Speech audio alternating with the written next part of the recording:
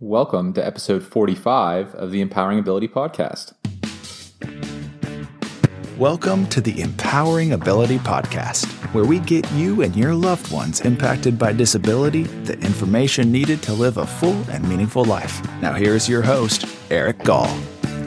Hey folks, welcome to the podcast. Thanks for joining today.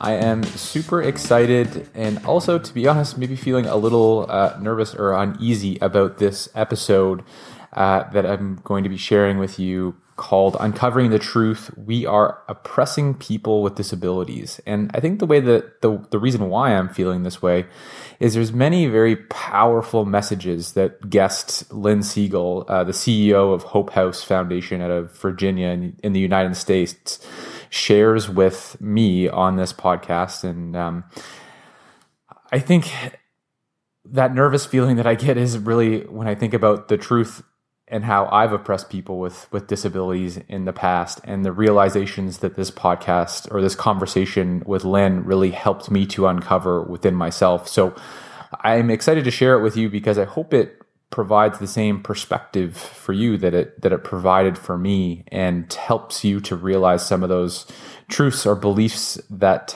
you might hold, and some perspectives that you might consider that might be a little different than the ones that you hold now. So Lynn joins us to share more about Hope House and the journey that they've been on, and she shares when they found out that people really didn't want to live in group homes, and how the model that they had created was oppressing people. And she talks about really just doing the right thing for the people that they serve to serve their needs and what they actually wanted, which was helping people to create a home of their own. And we also have a good conversation around how we are responsible for the oppression of people with disabilities, and it's our responsibility to do something about it. So I feel this is a very powerful conversation. It's one that I hope as many people as possible listen to. So if you find value out of this conversation, or it invokes some feeling within you, please share it with others. So without any more ado, here is Lynn Siegel. Hi, Lynn. Welcome to the Empowering Ability Podcast. How are you doing today? Very good. Thanks for having me, Eric. Yeah, my pleasure. Happy to have you on the podcast today. So Lynn is the executive director of Hope House in Virginia in the United States. And Lynn, I'm just going to kind of hand over the mic to you for a couple of minutes here. Mm-hmm. And could you just tell us maybe a little bit more about Hope House, and a little bit more about yourself and who you are? Sure. Hope House Foundation is a not-for-profit organization that was started by family members about 45 years ago, 50 years ago. These family members were pretty much revolutionaries because at that time, the only thing really available for people who were adults with developmental or intellectual disabilities was institutions or large training centers, or living in the family home. And this small band of rabble-rousers or disruptors said, that's not good enough.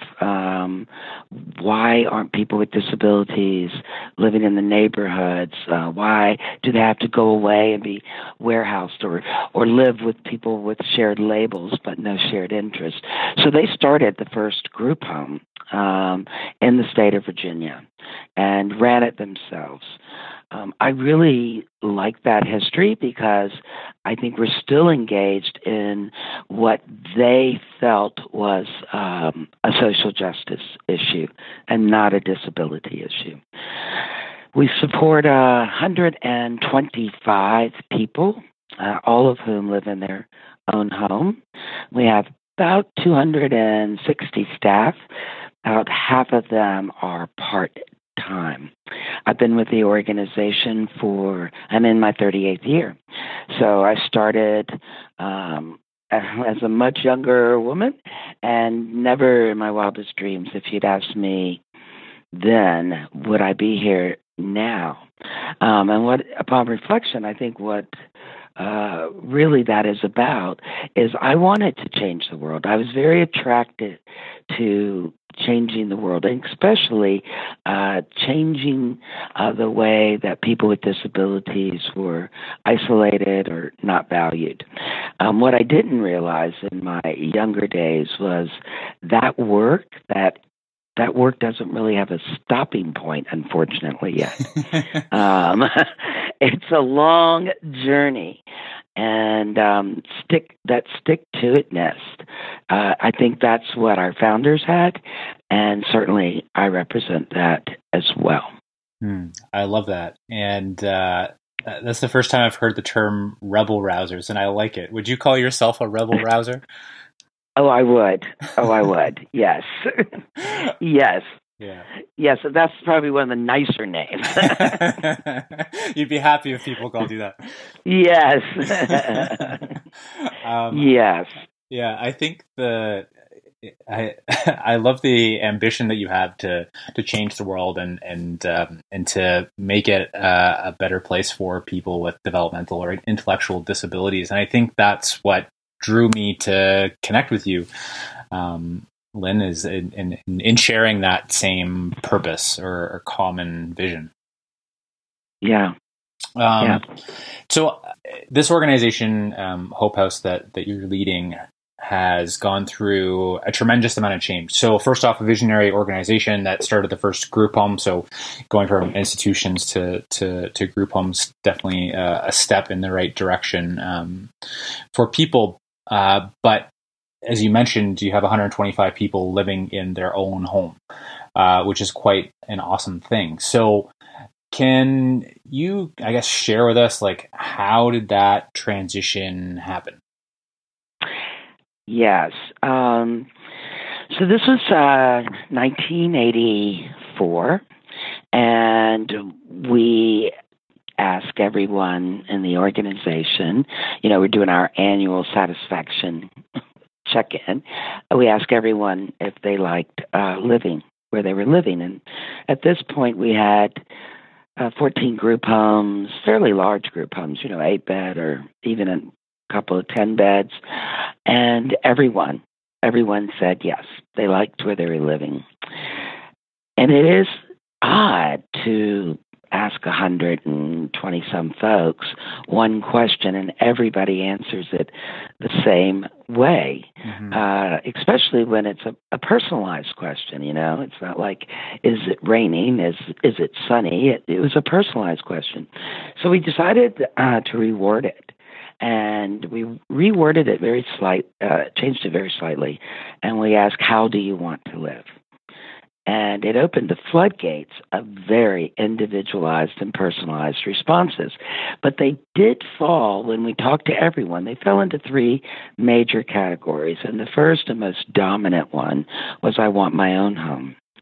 That this group home, no matter how many times you tell me it's my home, I don't control who lives here. I don't control who works here. I don't control sometimes even what I eat or what I watch on TV. I don't own the key. This is not my home. This is your home.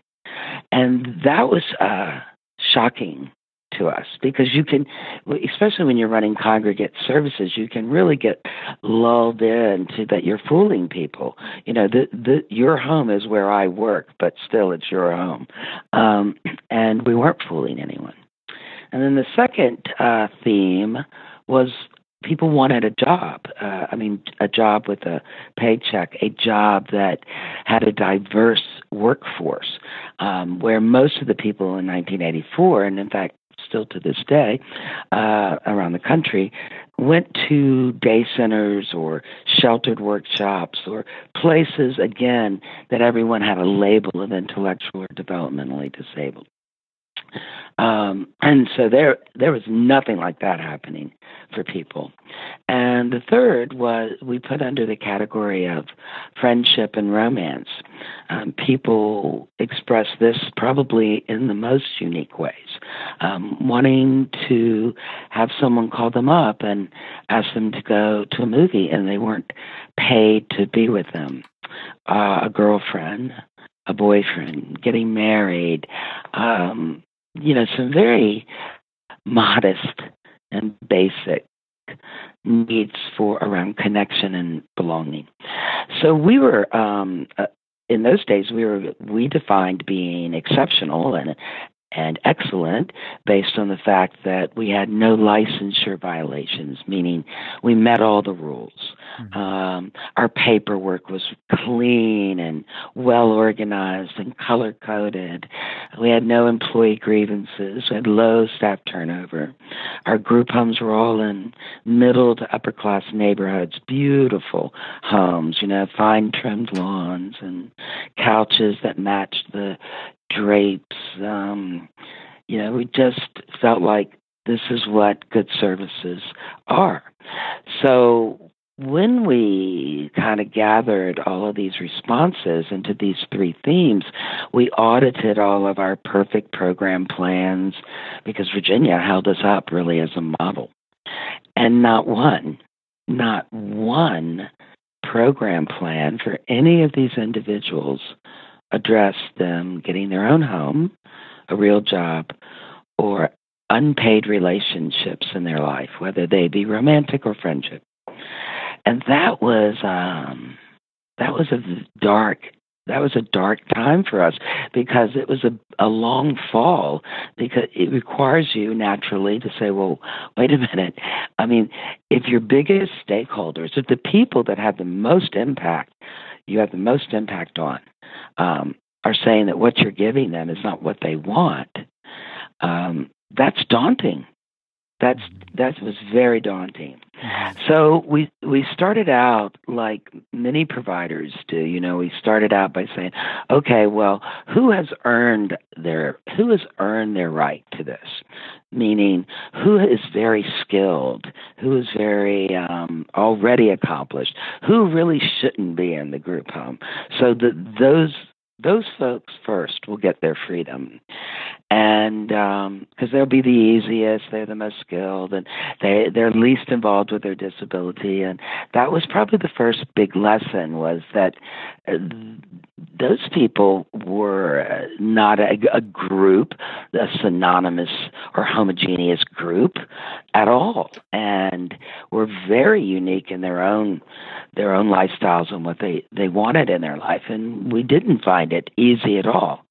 And we also learned that we didn't know them.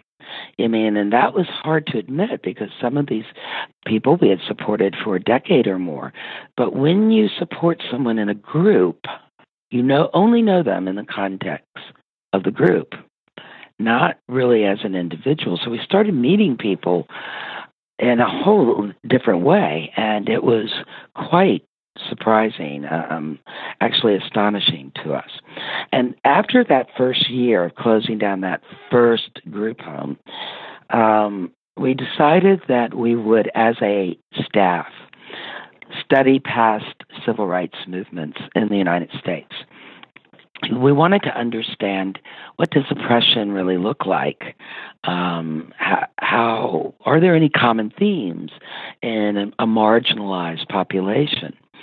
And so we spent a year, twice a month, and we looked at all kinds of groups, the American Indian, women, the LGBT community, as well as people of color.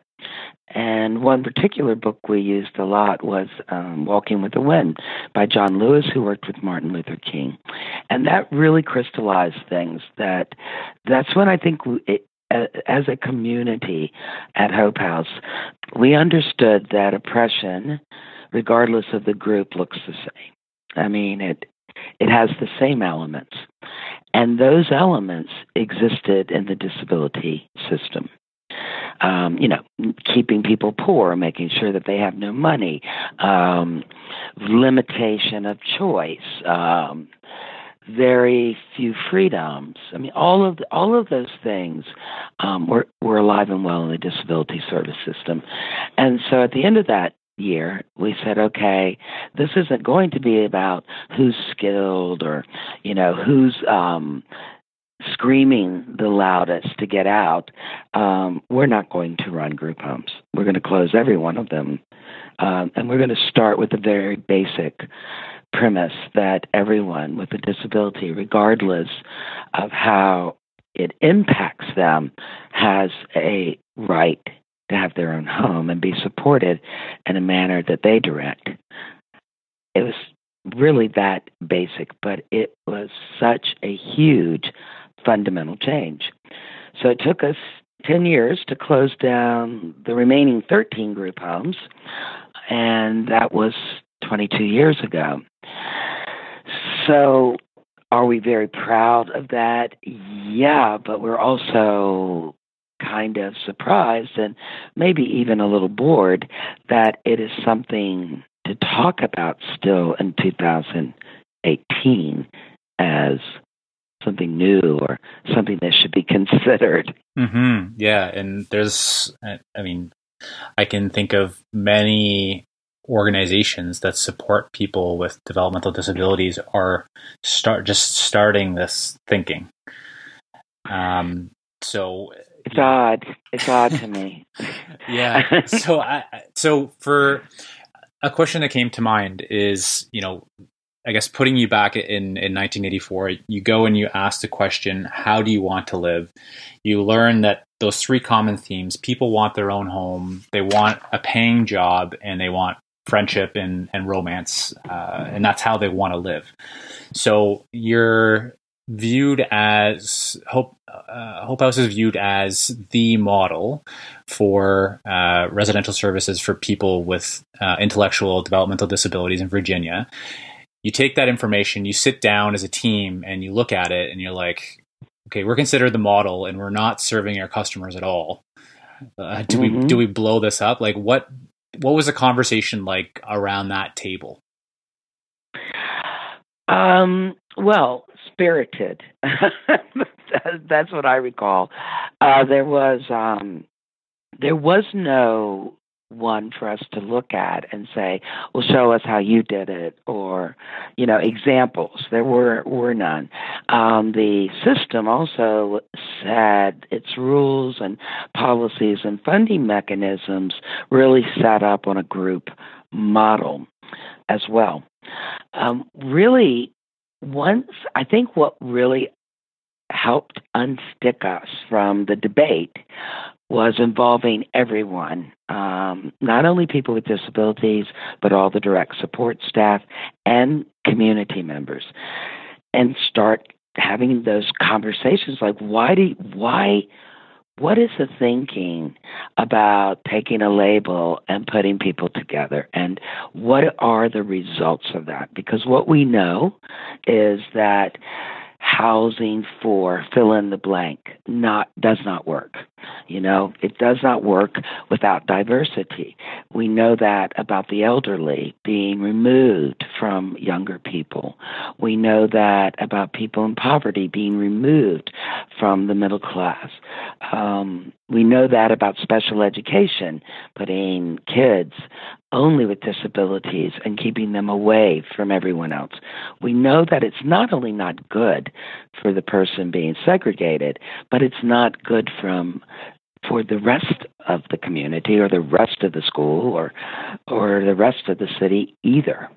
And so that's what we started talking about, was not getting hung up on assessments or could this person cross the street or how much money would this kind of change cost. What we stayed on, and which is what I think helped drive us, was really the social justice aspect of it.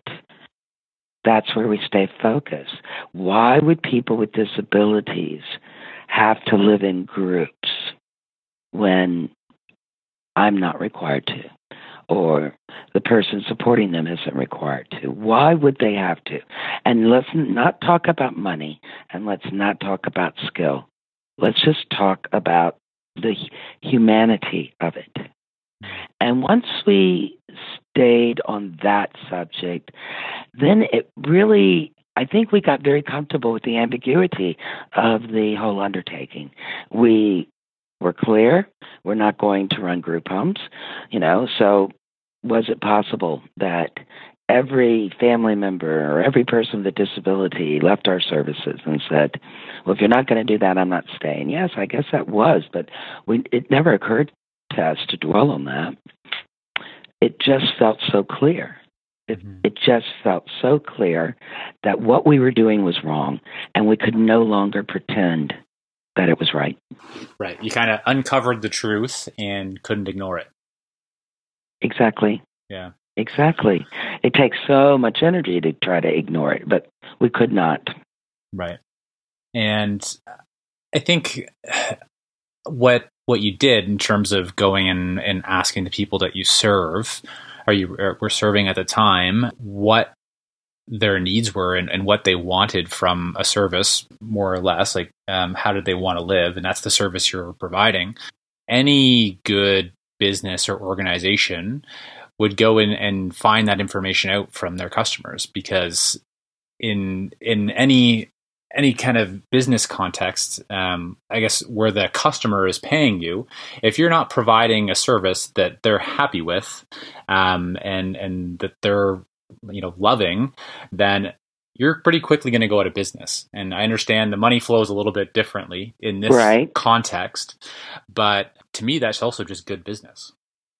Oh, absolutely. I mean, really, when people say, well, what kind of ideal direct support professional are you looking for? And the first thing we'll say is someone with great customer service skills. We've got to reorient this field to who really is the customer. And I think it's also, I think the other thing is what's made it really easy for this industry to look almost exactly the same in many instances as it did in the 70s, because what business really does? I mean, we can name any business that looks exactly the same as it did in the 70s. I mean, there's not many examples, but I think this industry has been able to do that without the pressure of this customer base, because of the nature around disability and also consistent oppression, into second class or even third class citizens. When you look at social justice change and who leads it, in almost every example we looked at, the people that were being oppressed led it. Mm-hmm. And in the disability, especially the intellectual disability industry, the very nature of the disability would require our support to lead a revolution. And we would be revolting against ourselves. That's a really important point.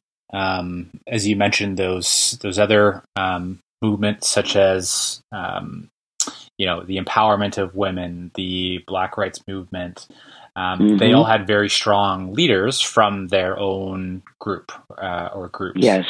And I think what I'm hearing from you, Lynn, is that it's our responsibility. It's everybody's responsibility to step up, to help amplify those voices of people with intellectual disabilities and to help them get that social justice, because it might be a little bit more challenging for someone within that group to step up and be that voice and push that movement forward. Absolutely. I mean, I think we should engage, not necessarily based on, okay, can someone speak for themselves or not? I think we should engage because do we want communities, neighborhoods, and cities that are inclusive, or do we not? And if the answer is yes, we do, well, there's responsibility in that. And there's a huge group that is left out. Mm-hmm. Yeah. I guess in the same topic around oppression. So you mentioned earlier the common traits of oppression, keeping people poor, limiting their choice, etc. To bring people out of oppression, do you what did you do? Do you just do the opposite? So do you help them build wealth? Do you give them choice or enable their ability to choice? Can you talk to that a little bit? Yeah, I can tell you what our journey was. Is the first thing that really change things was people having their own home. We made assumptions. We made assumptions that, well, everybody will want a roommate. They will want a roommate. What we learned as soon as benefits started flowing, because they flow differently in the United States when you're a single person versus in an agency group home, the opposite was true. No one wanted a roommate except for people that were romantically involved, and so that's roommate isn't an appropriate description then. It's a boyfriend, girlfriend, partner, wife, husband. No one wanted a roommate. They wanted their own home. And what came with that was forcing us to say, okay, Joe, what kind of support do you need from us? And it was a disruption. I mean, it kind of flipped the table. And Joe telling us, this is what time I want to get up. This is what time I like to have my dinner if I need support. This is when I don't want to be disturbed. This is the kind of technology I want to access. It changed all of the conversations. They were being led for the first time, at least in our history. I mean, we pretended that they were led by people with disabilities when we were in group homes, but that's just being person-centered in language only. This was in behavior, in reality. It was happening, So we'd say, look, we're coming in. We'd like to come in and help you with whatever. And the door's locked. Mm-hmm. They're saying it's not convenient time. Wait a minute, it's laundry night. Yeah, not tonight, not for me. My show's on. I mean, it was those basic, very subtle things collectively among 125 people that changed everything. So starting there, just having your own home. A lot of control comes with that. And, I think we chronically underestimate people with disabilities, and we rarely overestimate them. And we learned so much that people that we thought would struggle just spread their wings and flew, and people we thought would do fine struggled in certain areas that we would have never predicted. And that support isn't just a line, a straight line. It goes up and down. Lives are messy. You fall in love, support goes down. Your mother dies, support goes up. I mean, it's just life. Certainly a focus on employment, because having some economic power just opens up more choices, whether that be pursuing your unique leisure interest or being able to practice reciprocity in a friendship and say, no, I'll get lunch today or whatever. It is very empowering to have some money. And certainly the system was not promoting that at all. And then the third, which I think is probably what we started working on last, but has really had a shelf life of a very long time, is connection and belonging. Not having a service life, but having your life. That involves lots of people. Yeah, thank you for sharing kind of that not formula, but the things that worked for you and for the people that you serve. I think one of the insights that I've had in and around oppression and the development, I guess people with developmental disabilities, is they don't have to be living in an institution or living in a group home to be oppressed. And I kind of came to this conclusion looking at my own family and my sister, Sarah, who has a developmental disability. And quite frankly, Sarah is being oppressed. She asked me about a month ago, she says, Eric, how much money do I have? I'm like, that's not a question a 34-year-old woman should be asking her brother. She should know how much money is in her bank account. She should have control over her bank account, right? So it goes in that column of keeping people poor, right? And then limitation of choice. My parents still try and force their way in and make a lot of decisions about her life, and I stand up for her and help raise her voice up and help her to give her that power back. But I think that there's a lot more oppression going on than we really fully realize or acknowledge a lot of the time. Oh, yeah. I totally agree with you on that. You don't have to be, in a large institution to experience oppression, or you don't, you can be in an 8-bed group home and be very, very lonely and very, very isolated. I absolutely agree with that.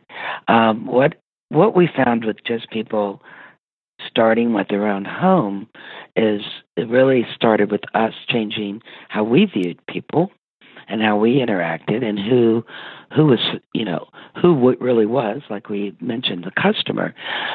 But also, when you're supporting people among people without disabilities, the universe has a way of moving along without you controlling it, or without us controlling it. The neighbor, after several weeks of seeing you, starts saying hello and nice weather, and I see you have a cat, and the natural rhythms that someone without a disability experiences happen, and they're good. Mm-hmm. They're good, and it's not dark and scary, and people with disabilities, I find, are underestimated in terms of their radar and their skill levels about how to just live their life. Mm-hmm. Very, very different way when you're not controlled. And criticism went up. That's funny. That was a kind of startling to us, is that when people started having choice about who worked with them, where they lived, what their days looked like, what their weekends looked like, criticism just skyrocketed, but then again, when you look at any oppressed population without freedom, when freedom is finally there, then that's when you see and hear the criticism. Being free allows for that. That's the sign that it's happening. Mm. Yeah, that's a good point. As something to look for and to actually celebrate, rather than, look at negatively. Oh yeah, or like, now you have to do. I don't want eggs for breakfast. I want pizza. Right. I don't want to do my laundry tonight. I don't like this particular staff person. I don't have to say why. I just don't. Yeah, I don't need to explain myself. It's just what I want. So yeah, it's my life. So this is what we're gonna do. Exactly.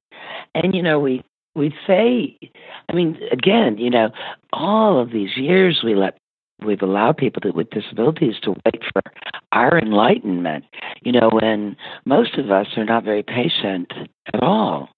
But that's that sneaky thing about oppression, is it makes you think this is normal. It isn't. It isn't. Mm-hmm. You mentioned you had to change the way that you viewed people, and I think this was kind of organizationally you were inferring. Yes.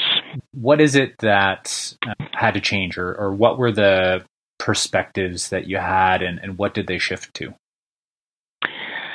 Well, probably the most dominant one was if you had that the level of disability, or how it impacted your life, related to how much you could direct your life. So getting rid of that stereotype. We support people today with very complex disabilities that don't use language to communicate, that have a number of devices that helps them live, that direct their life exceptionally well. And it requires, first, a belief that is to the core, that every single human being can direct their own life. And if you can't see the preferences, you can't hear what is making someone unhappy or happy, it's about you. and not about them. I think that's a big thing in this field, is that people with complex disabilities could have to live in group settings or have to be controlled quite a bit. That is not true. All of us need certain things to be healthy, or all of us. And all of us have things we cannot do, such as replace the motor in our vehicle, or, put a filling in our own tooth. So it's not a new concept, but it is a new concept in the intellectual disability field, that, you have to have some kind of pass some test or have some assessment that the system will allow you to direct your own life. That's one thing that I think really changed for us. And also, I think we had this prejudice or bigotry because, when you value intellect and when you heavily value intellect and beauty, which most Western societies do, and many people with developmental or intellectual disabilities don't fit into those values that we see on TV or we see in the magazine. We like to have an advanced degree. We want senior in front of our title, and on and on. When you lift that up, what's underneath that is you don't really believe people with disabilities are your equal. And that's a hard thing to admit, but it was critical that we admitted it. And there's all kinds of things attached to that. Who would be friends with them? Who would want to be friends with them without hurting them or taking advantage? Who would genuinely like them? All of those strands come from that essential place of not believing that people with disabilities are your equal. Mm-hmm. And that took work. That was work, internal work, that every one of us has to do still. Yeah, and that's not easy work to go do, to look deep down at your beliefs and what's been inculturated in our society and what we believe, and to acknowledge it and to really hold up that belief. And I'm just going to repeat what you said. Everybody had a belief that every human can direct their own life. And I think that that's such an important message to share. Yes. And it's not something you can just write in a policy or engrave on a plaque and say that now it's so. I mean, it takes a lot of effort, extreme focus, and it is daily, by the minute, by the hour, by the person. Mm-hmm. For it to be alive. Yeah. When you reflect back on all the people that you've served, is there an individual or a story that comes to mind that really kind of tested that belief? You're like, oh, I'm not sure if this person can direct their own life, and maybe how they proved you wrong. Is there any stories that come to mind? Well, I mean, there's lots, but one in particular was about a guy named Willie, and he was a very large guy, weighed probably 350 pounds, and didn't like to bathe, and didn't like to wash his hair, on and on. So he'd go to the day center, and they'd call us up and say, well, he doesn't smell work ready, but, this is just a segregated day center with no real work. And if there is work, maybe you make $2 in a week. And so we went on and on with this and, hassling and nagging him to, do his hygiene and lose weight. I mean, on the surface, right? Not things most people would disagree with. Yep, not healthy to be 350 pounds, not healthy to not bathe, and plus, just can isolate yourself by not doing that. So we felt very clear and very firm that, nothing else were we going to teach, nothing else did we want to discuss until we got those two things taken care of. And then we heard a woman named Jan, and she met Willie, and she said, I want to drop all of this hygiene stuff, this weight stuff. I just want to drop it all. I really just want to get to know him and, figure out who is he? And I was, at this point, I was like resistant to that because I was saying, look, this is how our competence is going to be judged. This isn't, he can't weigh this much. He can't not bathe. Well, he lives in a town called Norfolk, which is a big port town, huge shipping industry. And so it was after a meeting where the day center was admonishing us for him not coming once again to the day center smelling like roses. and Jan, at the end of that meeting, Jan looked at Willie, and I think they must have had some previous conversation. And he said, he wasn't real verbal. He said, I quit. And so Jan goes, well, I guess the meeting's over. So she leaves that day with Willie, and they go down to the docks, which was about 15 minutes from where this meeting was being held. And on that day, she helped get him a job as a dock worker, where everyone smelled like Willie. The only thing he was missing was the union tattoo, which he had within 6 months. And he went from being like this problem client to a valued citizen almost instantaneously, because that guy could lift those pallets all day long. He could work anytime because he had nothing going on in his life. So anytime a ship came in, he was pulling the overtime. He's still employed there, 3 promotions later. And, we talk about circles of support and all that. Well, those dock workers were the best thing that ever happened to him. I mean, we were probably spending close to $160,000 a year on really a service he did not want, but we felt so righteous in providing. And it went down to about $10,000 a year because 1, he works a lot. 2, now he has some money, so he travels some. He DJs now on the weekend, and he has a support system. Those dock workers come to almost every gig he does. Now, when this happened for Willie, he was 46 years old. We'd already spent probably close to $6 million, $8 million on him of 10 years of misery.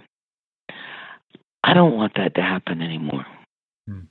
To me, it's not about the money, though, either. It's about wasting 10 years of Willie's life. That's right. That's right. That's right.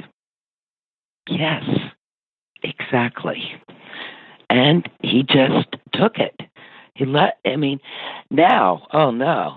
lets us know, when he'll be home, when it's convenient for us to help him with his checking account or whatever, It's a totally different guy.